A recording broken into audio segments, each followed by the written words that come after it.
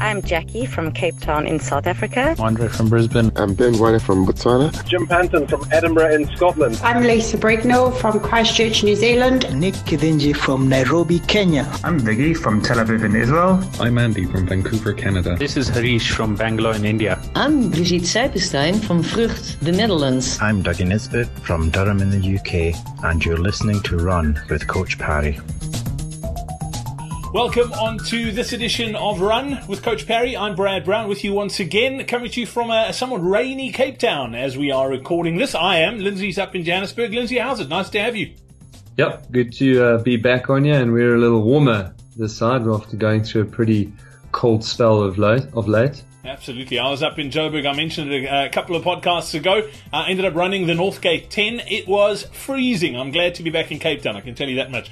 Well, today we're going to be talking protein and nutrition and the importance of protein in running, but we'll get to that question in just a moment. Before we do that, though, a massive thank you to the sponsor of this edition of Run with Coach Parry. It is brought to you by Simply. These days, no one has any spare time, and none of us really want to think about life insurance. That's why at Simply, they make it quick and easy to sign up and make sure your people are covered. Simply gives you great value combos of life, disability, and funeral cover for you, your domestic worker, or your business employees. Get cover in a matter of minutes, all online. No bloods or medicals, instant cover, and as I said, it is all online.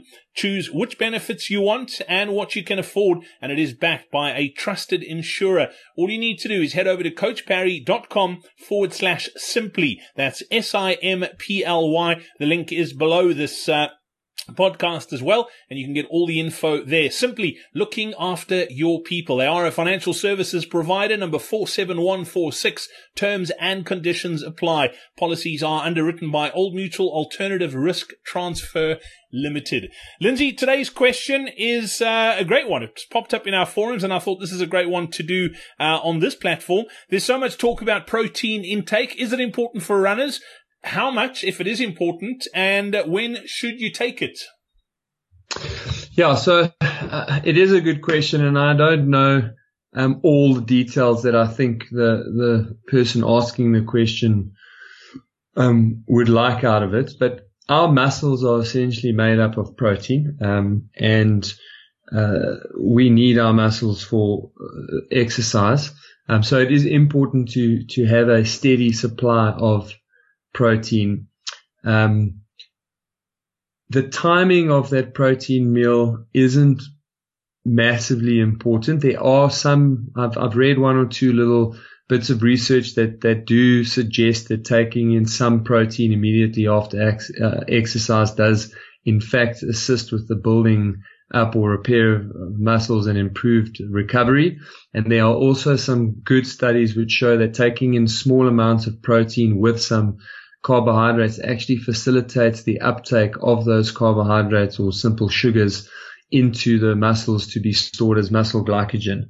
But as a general rule, you want to be having a good supply of good quality protein. And I think this is, for me, a much more important part of the message, because the question, although it's not implicitly stated in this case, is often asked to me in a slightly different way, and that's to talk of protein supplementation or whey protein. And really, I only feel like those things are necessary if you're not getting good quality sources of protein in your everyday diet. So I'm a big fan of going natural and getting fresh produce and preparing that for yourself. However, if you do shift work, or you're a single lazy bachelor, or you travel a lot and you're not sure what sources of protein you are actually consuming, or you're traveling to countries where perhaps meat proteins in particular are quite expensive, then yes, of course, you would consider supplementing with some form of protein. And then these days we have a situation where a lot of people are banting, or are at very least on a high protein type of diet, or a high fat, low carb type of diet. So there are different sort of diets that people are on and experimenting with. And most of those diets do at least allow you to get in enough protein. But I always remind people that carbohydrates are your high octane energy source. So even if you're having low carbs, in the rest of your day and carb restricting yourself, then during times of high performance racing, high intensity workouts, very long training runs, you probably want to supplement with a little bit of carbohydrates. Yeah, and where I come from in the Free State, Lindsay, you spend some time there too. Chicken is a vegetable, so that's a great source of protein as well. So that's where we get all of ours from.